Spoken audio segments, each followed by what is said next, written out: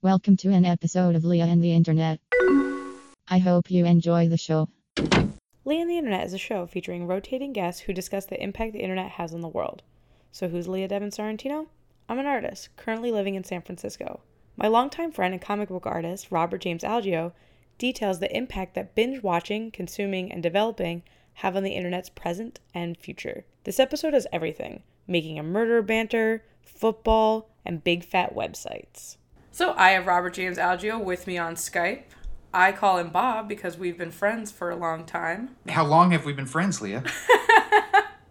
By my calculations, it's been 14 years. Yeah, I think it goes all the way back to before the first midterms of the Bush administration, which is pretty cool. It definitely does, because when he was getting reelected, which was a complete anomaly to me at the time, I pissed off a mutual friend of ours named Dustin Haversam by jokingly saying that I was going to vote for Bush in Pennsylvania. Our good friend Dustin, that is his real name. I was once accused at our college newspaper of having invented a pseudonym for myself when I would let him write articles. So anyway, D-Man, good to see you. So, where can people find you online? Sure, they can find my comics at inabsentiapress.com. It's spelled like it sounds. And then they can find me on Twitter at rjalgeo.twitter. You're the first person, I think, to ever say .twitter. Good. Let's keep it that way. We are not the first people, however, to see the show Making a Murderer, and I will preface to anybody listening to the podcast, I don't know that there's going to be spoilers as of yet, but I'm going to guess there's going to be spoilers. So if you have not seen the show in its entirety or care about things like that, this is the time to skip ahead. So yeah, country is obsessed with this particular show. Yeah, because I think it strikes me there's a whole number of reasons why it's good, why it's great, why it's so fascinating. Probably, I think the most important is that everyone was able to watch the entire thing while avoiding their family over Christmas vacation. I know that that's what me and my wife did, so that we didn't have to speak to each other during the entire cabin fever experience. The same thing. I was actually sick over the holidays, me and my significant other, and we power watched it. We couldn't stop. It was amazing storytelling. I think that I didn't anticipate the amount of reaction that it was going to have online. Like, I assumed that with amongst most of my friends, because it's, we're of a digital age, love Netflix, love intellectual shows, that most of our friends were going to be talking about it. I didn't think that it was going to go into such depths with everybody, to the point where Nancy Grace of Fox News, who probably never watched it, it became like a national news story again. Yeah, I think there's this kind of thing happens, and I think there's sort of two things. One is it seems to me that people are still underestimating the power of the binge watch. That to us, that still feels like a very new idea, that suddenly an entire season of a show, something we're used to seeing week to week, just kind of drops in our lap. Even though it's been happening for, I guess, 4 or 5 years, whenever the first House of Cards came out or something like that. Sure. And I think that allows the impact to be a lot more powerful at the outset, and it forces media organizations to kind of chase it a little bit.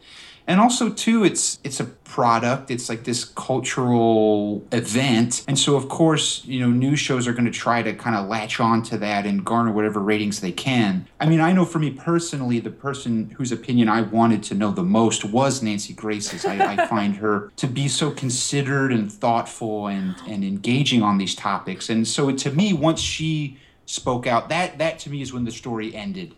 I mean, I can kind of now back away a little bit. I brought up Nancy Grace, and I thought it was interesting, is that this series is incredibly political. What people latched on, in my opinion, online was the more emotional story, but that Nancy Grace took it as a way to create politics around a show where its intention was maybe to show a fractured justice system.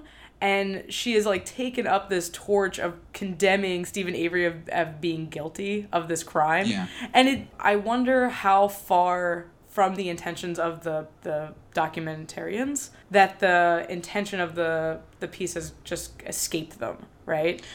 I think it's a great documentary. I think it's a great documentary series. I think that while of course, you can make the argument that it has a certain bias. That's kind of the point. It's not journalism, for lack of a better expression. Sure. And so there's lots of different themes and facets in the work. It seems to me the main idea was not whether or not Stephen Avery was guilty, but to sort of demonstrate that, the search for justice in America is not the same thing as the search for truth. I think that Dad Bod Hadi Dean Strang actually says that in the documentary. But what ends up happening is like most people seem to look at it more like it's an investigation and you're supposed to leave understanding whether or not Stephen Avery did what he's accused of doing. And because that's a much easier thing, like you said, to have an emotional reaction to. You're either angry that an innocent man is in jail, or you are angry that the documentarians had the audacity to try to assist a criminal. And it's like, I think the truth is actually much harder to deal with, which is that it's an imperfect system that doesn't do what it says it sets out to do. Yeah. I think that's what the documentary highlights. It's just easier to talk about the emotional stuff. Well, and that's where I think that the way that this documentary has been perceived and experienced, because you could binge watch it, because it's streamed, because it was directed to online communities, internet-wise, the way we participate with one another hasn't gotten to like that sophisticated critical level where we could have an open conversation about the things that would actually impact us as individuals, which is the broken justice system. Yeah. And I think that's why that at first, everything that I saw about Making a Murderer was very serious. Like people outpouring, and then it went from serious to emotional, and then it went from emotional to a joke. And then that's like from there is where you saw things like I shared with you, the hairstyles of Making a Murderer, and you apparently are very into Dean Strang, the Strang Core Tumblr that takes screenshots from the show and then puts like funny captions and essentially memes out the whole 10-hour documentary. I at first wanted to think like this shows an immaturity of how we participate with one another online, but thinking about it more in terms of that idea of not being able to cope with larger issues, that this is why these type of jokes and memes start to manifest. It's easier for people to downplay the significance that the information they're receiving has on their day-to-day lives to just making fun of somebody's teased out hair. What the internet, I think, does is puts everybody's voice on an even playing field, but there still needs to be this way that we can collectively put people down. And I think it's interesting that it's a white guy. I told my mom about this documentary, and the first thing that she said when I said about somebody being wrongly accused is she asked me if he was black or white. And when I said that he was white, she's like, oh, because if he was black, he wouldn't have had a chance, right? This would have never been made into anything. Nobody would have ever revisited this. Sure. And I think what this shows is that there's also like a class issue, that you're targeted based off of how educated you are, what's your means, where's your status. And I think that everybody making fun of like the hairstyles of Making a Murderer still allows people to, even though the concepts of the documentary are very targeted to anybody participating in our legal system, I think highlighting the class and the demographic and the rural nature of everybody in this documentary allows people to disassociate themselves as being able to participate in something like this, right? They're like, this couldn't happen to me because this happens to these kind of people, not me. Oh, sure. I mean, there's definitely that element. It sort of is, the documentary, it presents a glimpse into a world, or into several worlds, that most people don't see or experience. Well, I mean, I don't mean to say most people, because there's obviously more poor people in the world than not, but there's sort of this, there's a certain level of voyeurism there that allows people to, like you said, kind of disassociate. And then there is this sort of like, no pun intended, but there's a certain kind of like gallows humor to the way people have reacted as well. And I think part of that is sort of a coping mechanism. I mean, you can see, in the way people are being treated online, the police are being treated as if they're these like consummate villains. Sure. They're these like evil individuals. And I suspect that's probably not truly the case. And then, the lawyers and the family members are sort of being treated as, heroes, or, unduly attacked victims and things like that. And there's a huge hole at the center of all of this, which is the actual death, the actual murder. And then that sort of seems to not come up in a lot of the coverage. And it seems to me that that's exactly what you're talking about is people don't want to believe that it can happen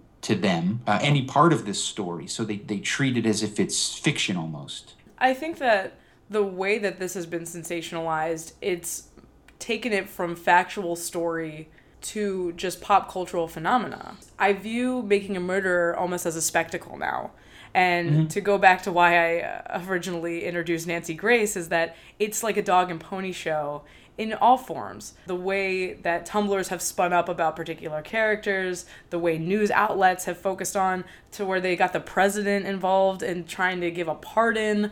It's amazing how many communities have been created around this show, but then also that is it the only way that the American public can talk about something is if it's like sensationalized to a point where it's oversaturating. I think it may even be worse than that, and it's that we don't want to confront these issues unless it's presented as a television show. I mean, this story existed for decades, right? The trial that's focused on in the documentary is 10 years old, and it didn't gain any traction until it was sort of like, a suppository into our brain in the vessel of a TV program, something, a way of consuming stories that we understand. And I don't know how I feel about that. I mean, on the one hand, it's sort of like, I guess it's good that people are thinking about this case at all. But on the other hand, it's like, do we really need Netflix to guide us to these moral epiphanies? I don't know if Netflix necessarily guided. I think that it introduced the content, but the reason Sure. that I was drawn to Making a Murderer is that people kept posting about it online. I will say that it seemed more grassroots in terms of like, it's not like the Super Bowl, right? This one I'm sorry, day do you mean the big game? Yes, excuse me. Yeah. I don't want you to get sued by the NFL. It wasn't presented spectacle like that. So I don't necessarily know if it's like Netflix is the one that's spoon feeding this, and maybe there is something powerful. Maybe I'm talking myself out of my own original complaint of that's the sign of a curious mind. Yeah.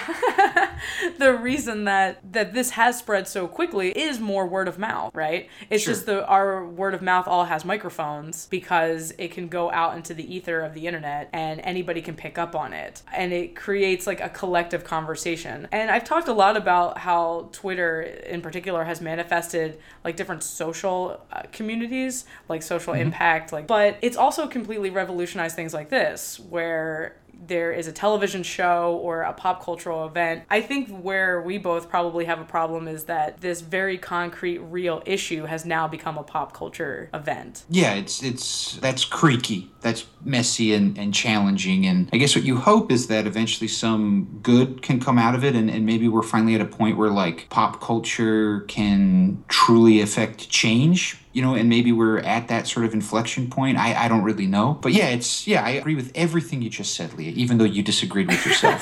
There's some there's some links that you shared with me that kind of indicate communally we might be heading to a point where pop culture can unveil some of these more socially impactful things that happen to us. But I think that we're not at that point yet, and the links that you shared with me about the Steelers versus Bengals low point in the NFL indicate that to me. Do you want to explain a little bit about what happened in that game and why? Yeah, I'll dive in, but maybe you can help me out here. I mean, it's my understanding that this podcast is marketed to like a pretty elite, erudite, intellectual audience. So, football is a game that takes place on a field. That field is 100 yards. There are two teams. Each team is allowed to have 11 men on the field. Okay, I'm going to stop you here. Okay.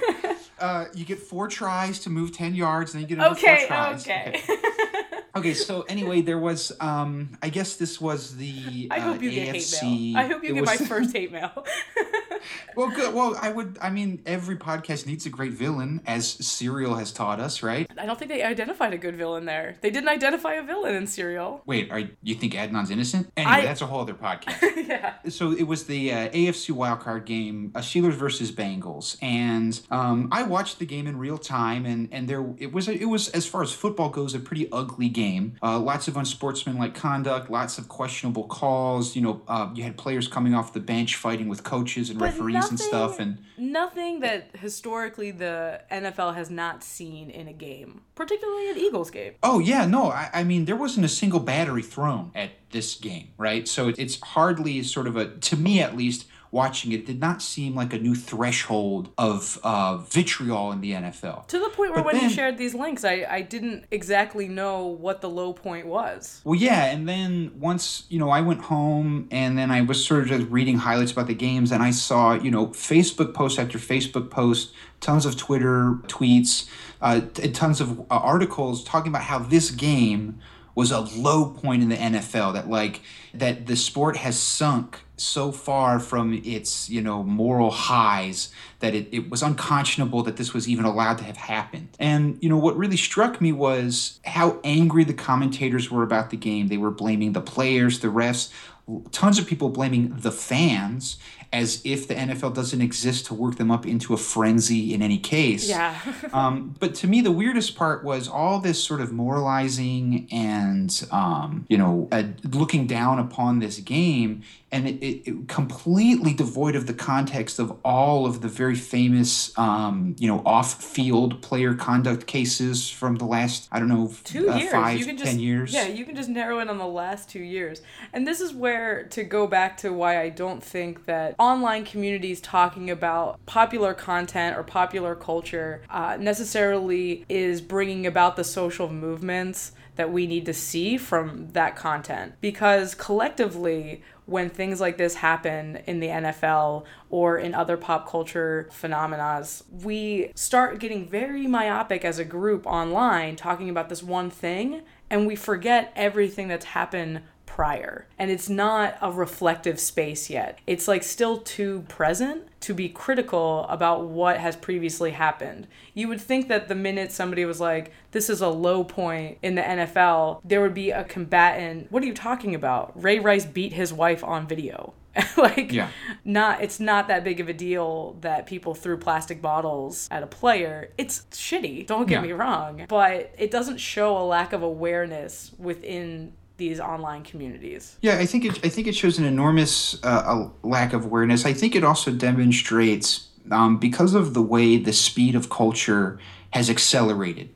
Stories enter the headlines and leave the headlines incredibly fast because there's so much content to consume and available to us now. I think what kind of happens too in commentary and in reportage, everything must be the most of the thing it represents. So It's not enough that a writer could say, well, that was a really bad game. It has to be the worst game of all time. It's not enough that Star Wars is a good movie. It needs to be the best sci-fi movie ever, that kind of thing. Sure.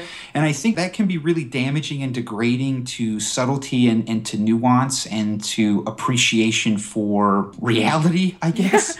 Yeah, I think that it shows that traditional media hasn't caught up to the way communication and that media spread to its communities and audience. You think about we started talking about the streaming binge nature of Making a Murderer created a lot of the momentum and traction that did bring about a bunch of different ways that this story could be told. Eventually, it got to the point where it lifted to traditional media like news outlets, newspapers, and that's where I feel that the story became sensationalized. Not necessarily at the introduction of the content. It was once it got to the point where how do traditional news outlets capitalize on this? How can they stay competitive with the information? And I think that they're using the internet as a broadcast tool of manipulation, like you're talking about, where they're extrapolating the actual scenario or reality, and they're interjecting sensationalism to stay competitive amongst themselves. When you talk about, the amount of, something trending or something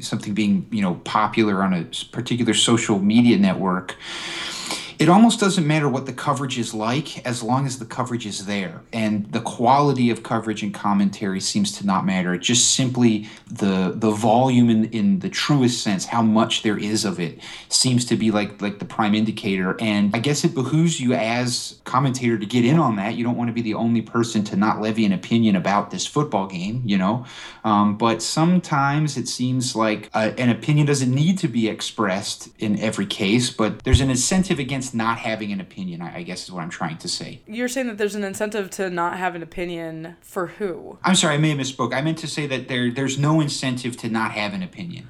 It doesn't behoove you to have people come in and say, oh, well, I see the point, but it doesn't seem like a big deal. That would not help your ratings, it would not help your click-through rate, it would not help your page views. Yeah. So what has to happen is that you have to blow up and expand your opinion to get people to notice, I guess. Well, and it's because everybody knows that the reach and how the internet can work and connect to people, that not saying something, like you're saying, is at a detriment to being a part of the conversation. It's like this fear, like FOMO. It's like the fear of missing out, right? I missed my opportunity to express an opinion about the AFC wildcard game. What am I doing with my life? Seriously, because if you don't say something, it's like you're taking a stance and condoning behavior. It's not that you're just not wanting to participate in the conversation or don't find the conversation valuable or valid for your news outlet or for your blog. It's that not saying something means that you are a passive participant and then essentially condoning or agreeing with the situation. So if you don't condemn the Steelers versus Bengals game as a news organization, it's like you're saying that you're fine with the conduct. But rather than taking a stance of, okay, let's put this in light of the whole history of the NFL over the past half decade, this is a very minimal altercation in the light of Adrian Peterson's child abuse scandal. I think that this is where I expect like more participation of people online to pick up some of that slack or kind of change that course. You do see it I feel like in some areas, online participation in like Twitter and Facebook and all that is dictating more how news outlets are functioning rather than them dictating how crowds will work. Like with the recent Oscar announcements, I think that the backlash to the Oscar announcements have gotten more attention now than the actual announcements about how the Oscars are being whitewashed. And I don't think before the introduction of the internet that type of criticality would exist. I just don't know how introspective we are as a group in the moment. Or there's also been a current of a conversation about racial equality. And I don't know if there wasn't so many moments that have happened over the past year to show that inequality, that if the conversation about like the Oscars, let's say, would have happened. I don't know how many times maybe the NFL has to be put in a certain light for the same type of criticality to happen, or any issue. Like how many serials and Making a Murderer and documentaries that show a broken justice system have to happen before online, like smaller online communities actually have a larger voice in the conversation? Or are they ever making up that larger voice and they're actually still dictated by only big interjections into our society? Yeah, I mean, that makes sense to me. Sometimes it's really tough to have these kind of conversations for me because my view on my media platforms is very directed, right? We're both, I would say, pretty liberal people, and we have that type of information constantly coming at us. It's kind of rare that I'm going to see, like on my Facebook page, something contrarian to like Bernie Sanders, or it's pretty rare in my even my Twitter feed that I'm going to see something that's 10 reasons you should vote for Ted Cruz. I'm not in a position where I'm not hearing just the stuff that pertains to my interest and my beliefs. So sometimes I think like, oh my God, we're making all of these strides, and then there's like the reality of, well, is this just because of the constant data that's collected about my interest that I'm getting thrown back at me, and I'm actually always in a dictated path? There's no autonomy. It's like an illusion. We tend to feel and think that social media has deepened our access to culture and opinion, but I think sometimes it, to me, feels like it's widened it, but it's incredibly shallow because, you know, the Twitter and Facebook and Tumblr, they want you to engage, and people engage with sites when they like the content. It's almost as if we should force people to, like, we should start a website called Hatebook. And it only like and they have to visit that, like, you know, for every hour you spend on Facebook, you have to spend 15 minutes on Hatebook, and they only show you stuff you disagree with. That way you can kind of get a more even keel in terms of what's actually happening. But I mean, ostensibly I come from nerd culture, you know, I'm old enough that I can remember a time where the only place you could hear about comic book characters would be in like Wizard magazine, right? And so for me it's like the internet is great because as I've gotten older, I've come to realize, I may have felt like an isolated nerd in like junior high, but now I feel like, there's this whole world of bald, bearded dudes my age who love all the same shit that I do, and that's incredible, right? But it's like Absolutely. the internet didn't create those people. Those people were always there. It's just now that they're more visible, and visibility matters. That's incredibly important. Yeah, I think that it's one of the greatest achievements of the internet. Yeah, but that doesn't change the fact that there are probably still, 280 million Americans who think I'm a huge nerd. Do you know what I mean? Like it's like where's the line between what I think is happening culturally because of what I see online and what is actually happening? Yeah, it's you have more visibility into people who have the same opinion, but they always did. And that's where I think that the internet becomes a slight delusion in terms of, and I've talked about this a lot, about the power of being able to find people who are like you and being able to access like-minded people. But then your view starts to narrow and narrow, that you forget that you are still part of a minority. You just have more people that you can associate with. Like, I love the comedy To Wong Fu. Thanks for everything, Julia Newmar. Never heard of it. You have heard of it. I've made you watch it. Please don't lie on this podcast. I have never seen that movie. But I found rarely somebody who also found that to be their favorite comedy. I could type that into the internet right now and find at least 400 Tumblrs of all people who think that Wesley Snipes in drag is the funniest thing that they've ever seen. It is the funniest thing that you've ever seen. But it makes me feel funny. I don't know if it's the funniest thing I've ever seen. Well, you can't help to be attracted to Wesley Snipes in drag. I get it. I always bet on him. You know what I mean?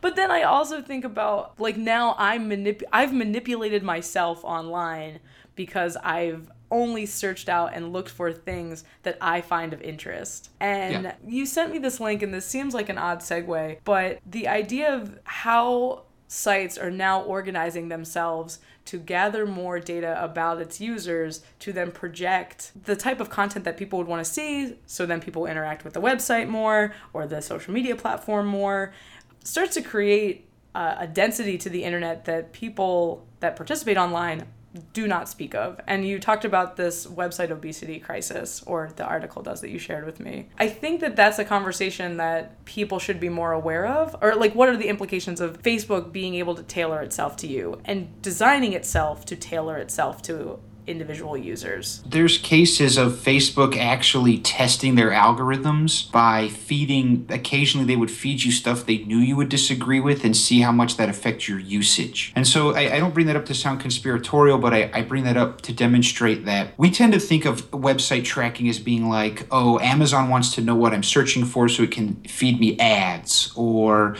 this website wants to know what I've watched in the past so that it can suggest videos to me or something like that. Presented as a useful tool. But it goes so much deeper than that, because literally, like, the raw content you consume is now being fed to you based on what you've done in the past, assuming you like it. And it's, in some ways, I think that's great and that's very useful. But, the big promise of the internet way back in the dial-up days was that you would be able to find and confront opinions and ideas that you had never even considered. And now it seems like all this technology is being leveraged to do the exact opposite of that. And I think we still have to figure out what that means in terms of how we use these tools to try to affect change and to try to make a more sort of even representative society. Well, and you were talking to me before we started recording about, it's not just the dangerous path of going down only essentially creating your own conformity in terms of being able to not ever challenge yourself, and instead of this being the internet being a useful tool of investigation and discovery, it becomes a place of complacency and mindlessness. But there's also, by these websites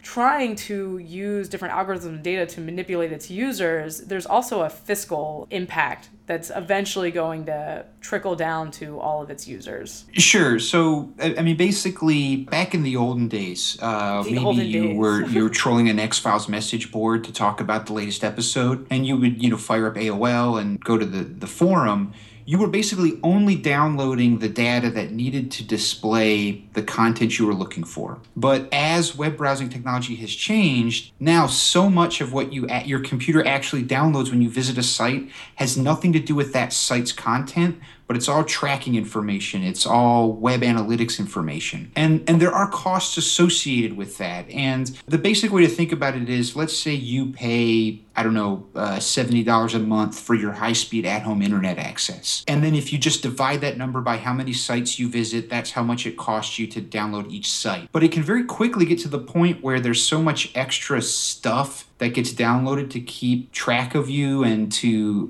sort of study where you've gone and where you're going on the internet, that can actually increase the cost of internet. And it makes the internet ultimately less accessible because it becomes a purely fiscal matter of how much electricity do we need to move all this extra data that the user isn't actually asking for. I've talked about this a lot, about how right now we are at this point where technology in terms of devices that can get online, mobile phones, have plummeted, right? And it's created an accessibility to the internet to a class, like a lower class of people. I remember when people first started getting computers and the internet, it was not everybody, right? I remember in 6th grade, like one kid had an at-home computer because they were expensive. Like a desktop was $3,000 and then you paid per minute. And everything has gotten cheaper and cheaper and cheaper. And we're at this point where if we don't address what you're talking about, this is going to create another class divide in accessibility of information. And at this point, where before, when people just had the $3,000 desktop and the internet wasn't so ingrained and intrinsic to our day-to-day lives and operations as it is right now, and it's only going to become more inundated into our lives. There's going to be a point where it's like, think about how often do you carry cash? What's that? Yeah, it used to be this thing that it was made of paper, and we would trade it for goods and services. We now compress that all into a card. But wait, so the card is made of cash? The card holds virtual cash. I know I'm blowing your mind right now. Oh, like Ronald McDonald bucks or something like that? Exactly. Okay. But the scary thing is that the way that the internet's being built is predominantly for capitalist endeavors, right? Like the reason that people want to track all of this data is because they want to be able to use this data to essentially sell you something, have you stay on their site longer, in some way tailor your behavior to the benefit of somebody profiting. Yeah. And at this point right now, who knows what the direct impact to users and consumers is.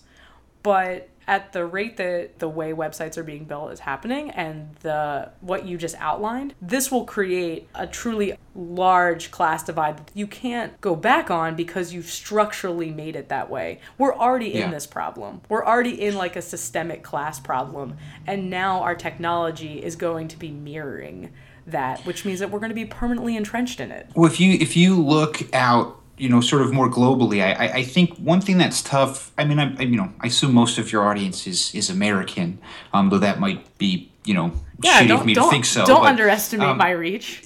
Oh, sure, yeah. You get a lot of New Zealand listeners as well. My point is in the developed world. So basically, I don't know what you would call like the G8 countries. I think the internet happened and developed somewhat organically because those countries had an energy infrastructure, a telephone infrastructure, and a shipping infrastructure that allowed those products to evolve. But if you look at the way the internet is being deployed in the still developing world, there was a famous instance, Facebook was talking about giving free internet, I think, to everyone in India. Then when they looked at the actual deal, Facebook said, well, it's free, but you can only visit these sites through our platform. And so it's sort of like, at a certain point, those types of services are going to end up in places like America because of growing income inequality. There's going to be a point where companies or the government needs to subsidize internet use because people will need it to engage with society. And so it's like, the gatekeepers have just kind of found a new gate through which to control information. That is an incredibly frightening proposition. I was thinking about New York recently as replacing all of their previous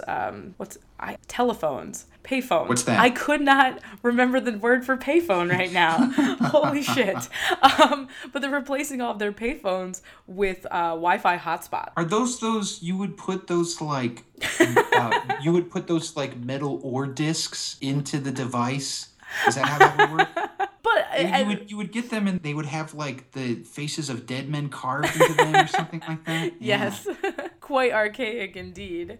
But so they're being turned into Wi-Fi hotspots, and they were interviewing like people on the street about their opinion, and people were really excited. And at first I was thinking this could be a way to really create a disruption in telephone service providers. Like right now, I'm incredibly tethered to my phone because that's what provides me my internet, and which means I have a contractual obligation to pay a telephone provider. But if there were hotspots all over the city and I could just constantly go from Wi-Fi to Wi-Fi, I wouldn't need my telephone provider. But when you shared this article with me and throughout this conversation, thinking about the impact of, well, if this Wi-Fi is provided by government funding and we've allowed private companies to dictate how information's going to be presented to us online, and the way that they're presenting it creates such a bandwidth capacity on that service, eventually there's no way that there's going to be any type of sustainability to having a government funded Wi-Fi system that doesn't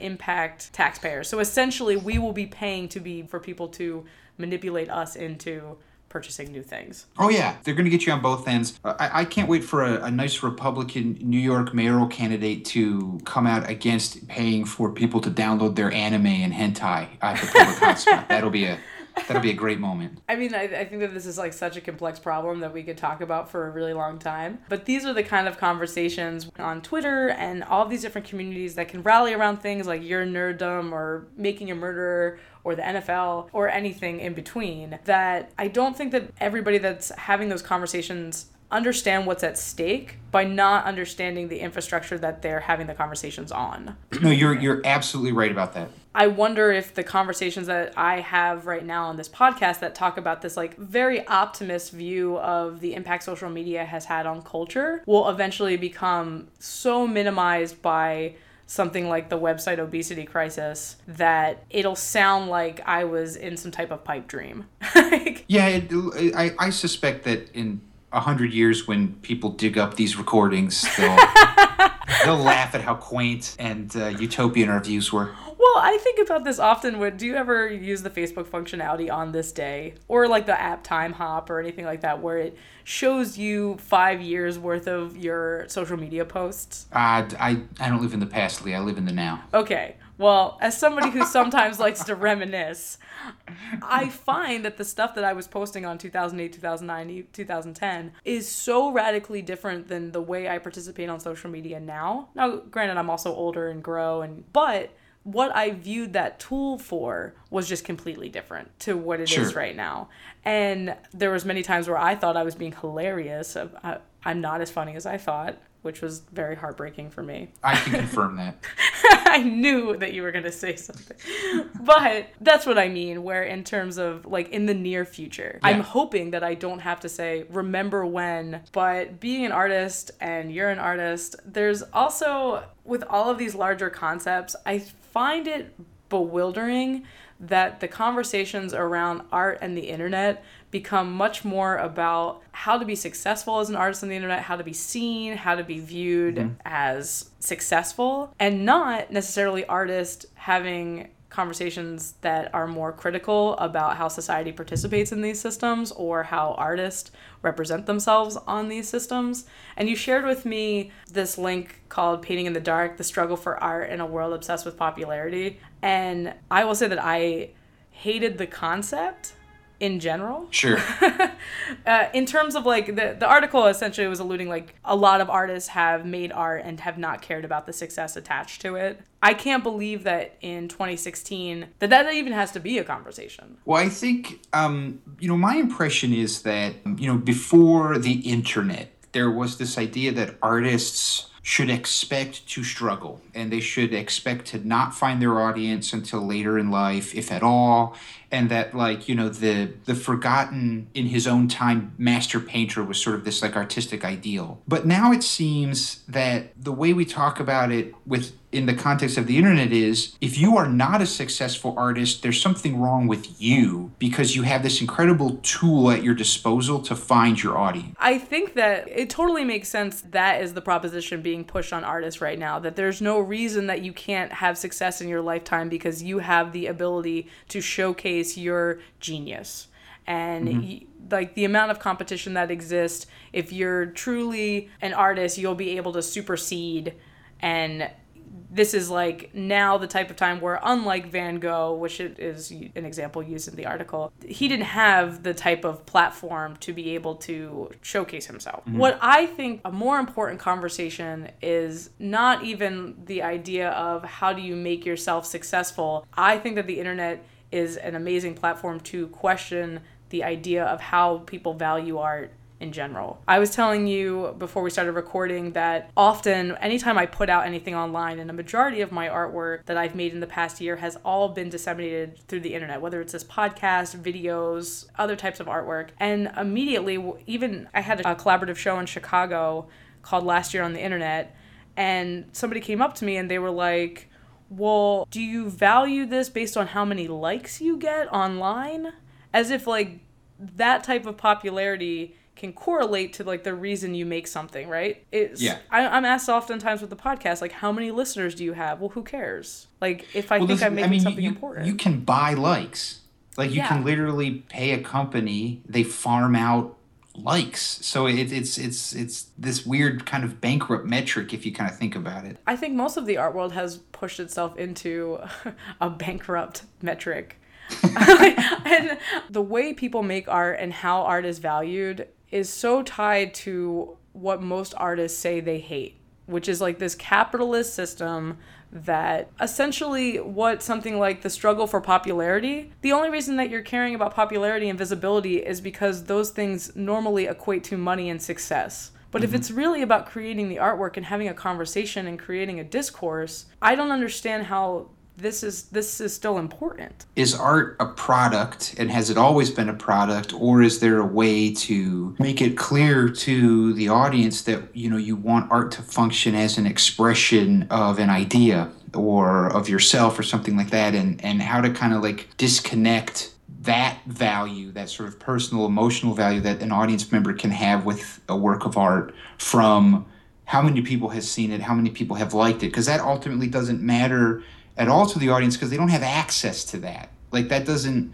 like, you know, you look at a painting or you visit an installation or you go see a performance, it either affects you or it doesn't.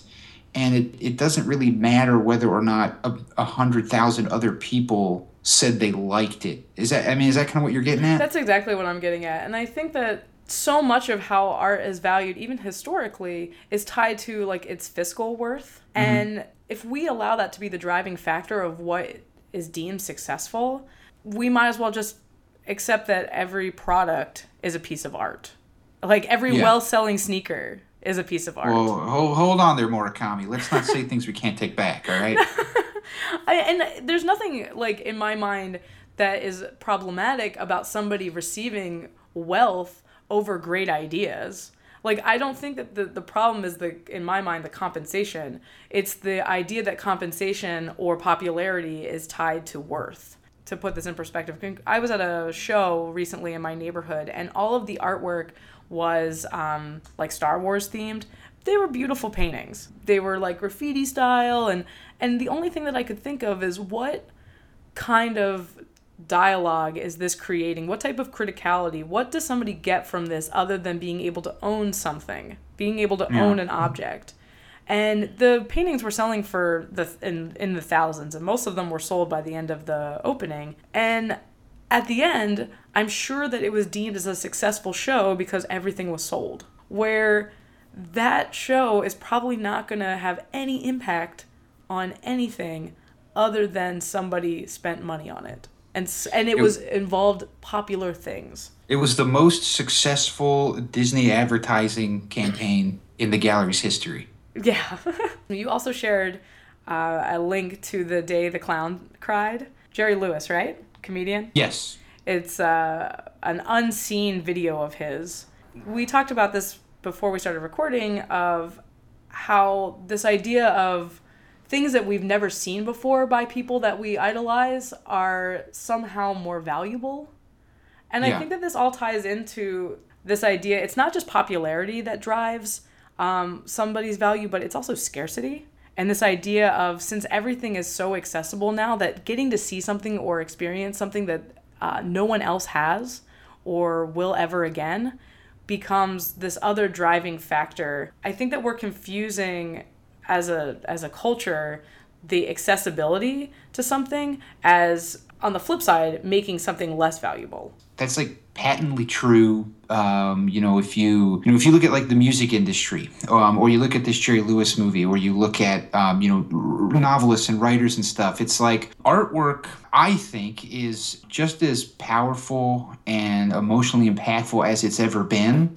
But the whole financial model is getting kind of twisted. And with respect to this Jerry Lewis movie, there's this insane fascination with this movie that he made, that he finished, but he never released because he thought it was a bad movie. And he thought it was distasteful and he didn't care. But there's been a lot of writing about it's not his decision to make, that somehow, he owes it to his audience to release this thing. And I think that that's driven by exactly what you're talking about, in that, accessibility to art and to content is sort of, it seems like people sort of see it as their right as an audience member. And I think that that's driven by just how much pure volume of content we can consume. And it just seems like, well, we can consume everything. Why can't we have this one thing? And I think that's part of where that fascination comes from. I personally think like Van Gogh and all of the Impressionist painters and the Renaissance and all these things that are worth thousands and millions of dollars, like they're recognizable and they're coveted by mass audiences because they can't own it, because it's so inaccessible. And the clown cried, or when Michael Jackson died and they released a bunch of music that he didn't think was any good to release. And this is happening to David Bowie right now, where this, like you're saying, this right of being able to consume and this idea of, well, it's special because I can't have it or I couldn't have it. And there's some type of like euphoric release of being able to now consume something that the artist never wanted you to have. And I'll admit, as an audience member myself, it's like, when there's an artist that I care about, and you I don't know, like there's a musician that you like and you hear the B-sides or you hear the demos, or there's an illustrator that you like and you sort of see illustrations that got rejected by editors and stuff like that. There is some value to seeing that stuff from like a process standpoint, but at the same time, it's kind of like there's so much stuff to look at. Why would you want to waste your time looking at the stuff that the creator says is not what they want to show you? Yeah, that's rejected. This is where I go back to, I wish that the internet had more of an impact on the way we understand and value art. And I think that it goes back to how art is taught, right? It's usually through art history, and then there's an appreciation and a reverence for like this soul genius, and it's normally focused on traditional mediums. And the idea that art is supposed to create a cultural impact, I feel, becomes lost, right? Like if you ask a general population, the Gen Pop, what do you think? Like, what is art? And I think that people will start focusing on the object. And if you fixate on the object, then the idea of visibility and access and popularity and scarcity of the object all start to become factors of its value, rather than what does the object or idea actually serve? Who is it serving? I think there's sort of two things. One is, and this is something that started to happen, well before the rise of the internet, of course, but, our artists, conceptual artists made a very concerted effort to remove art from the object. And they tried to find ways to create art and express ideas in something other than an object that you needed to be in a specific place to experience. I think also too, when you're talking about how art is taught, I have an MFA, so I basically. You?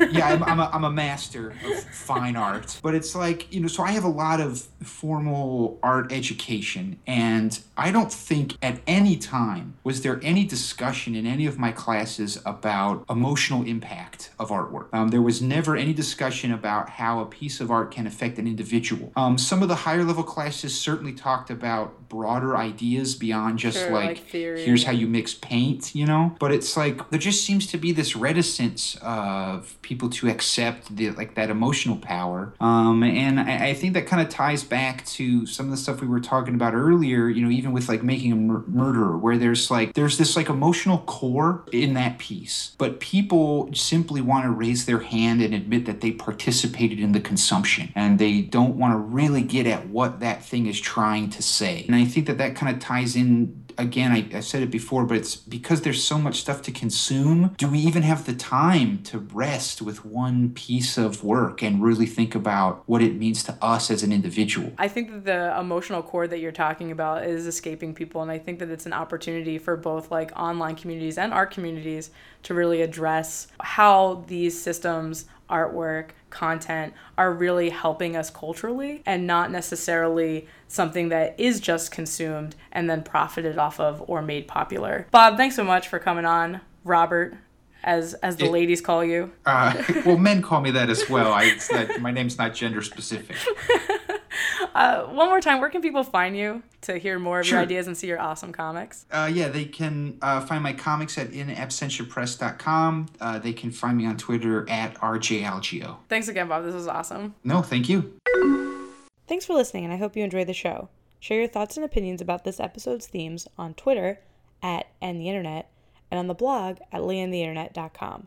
You can also find the show on facebook.com/layandtheinternet. Are you listening to the show on iTunes? That's cool. If you don't mind, rate the show. It helps other great people like yourself find the podcast.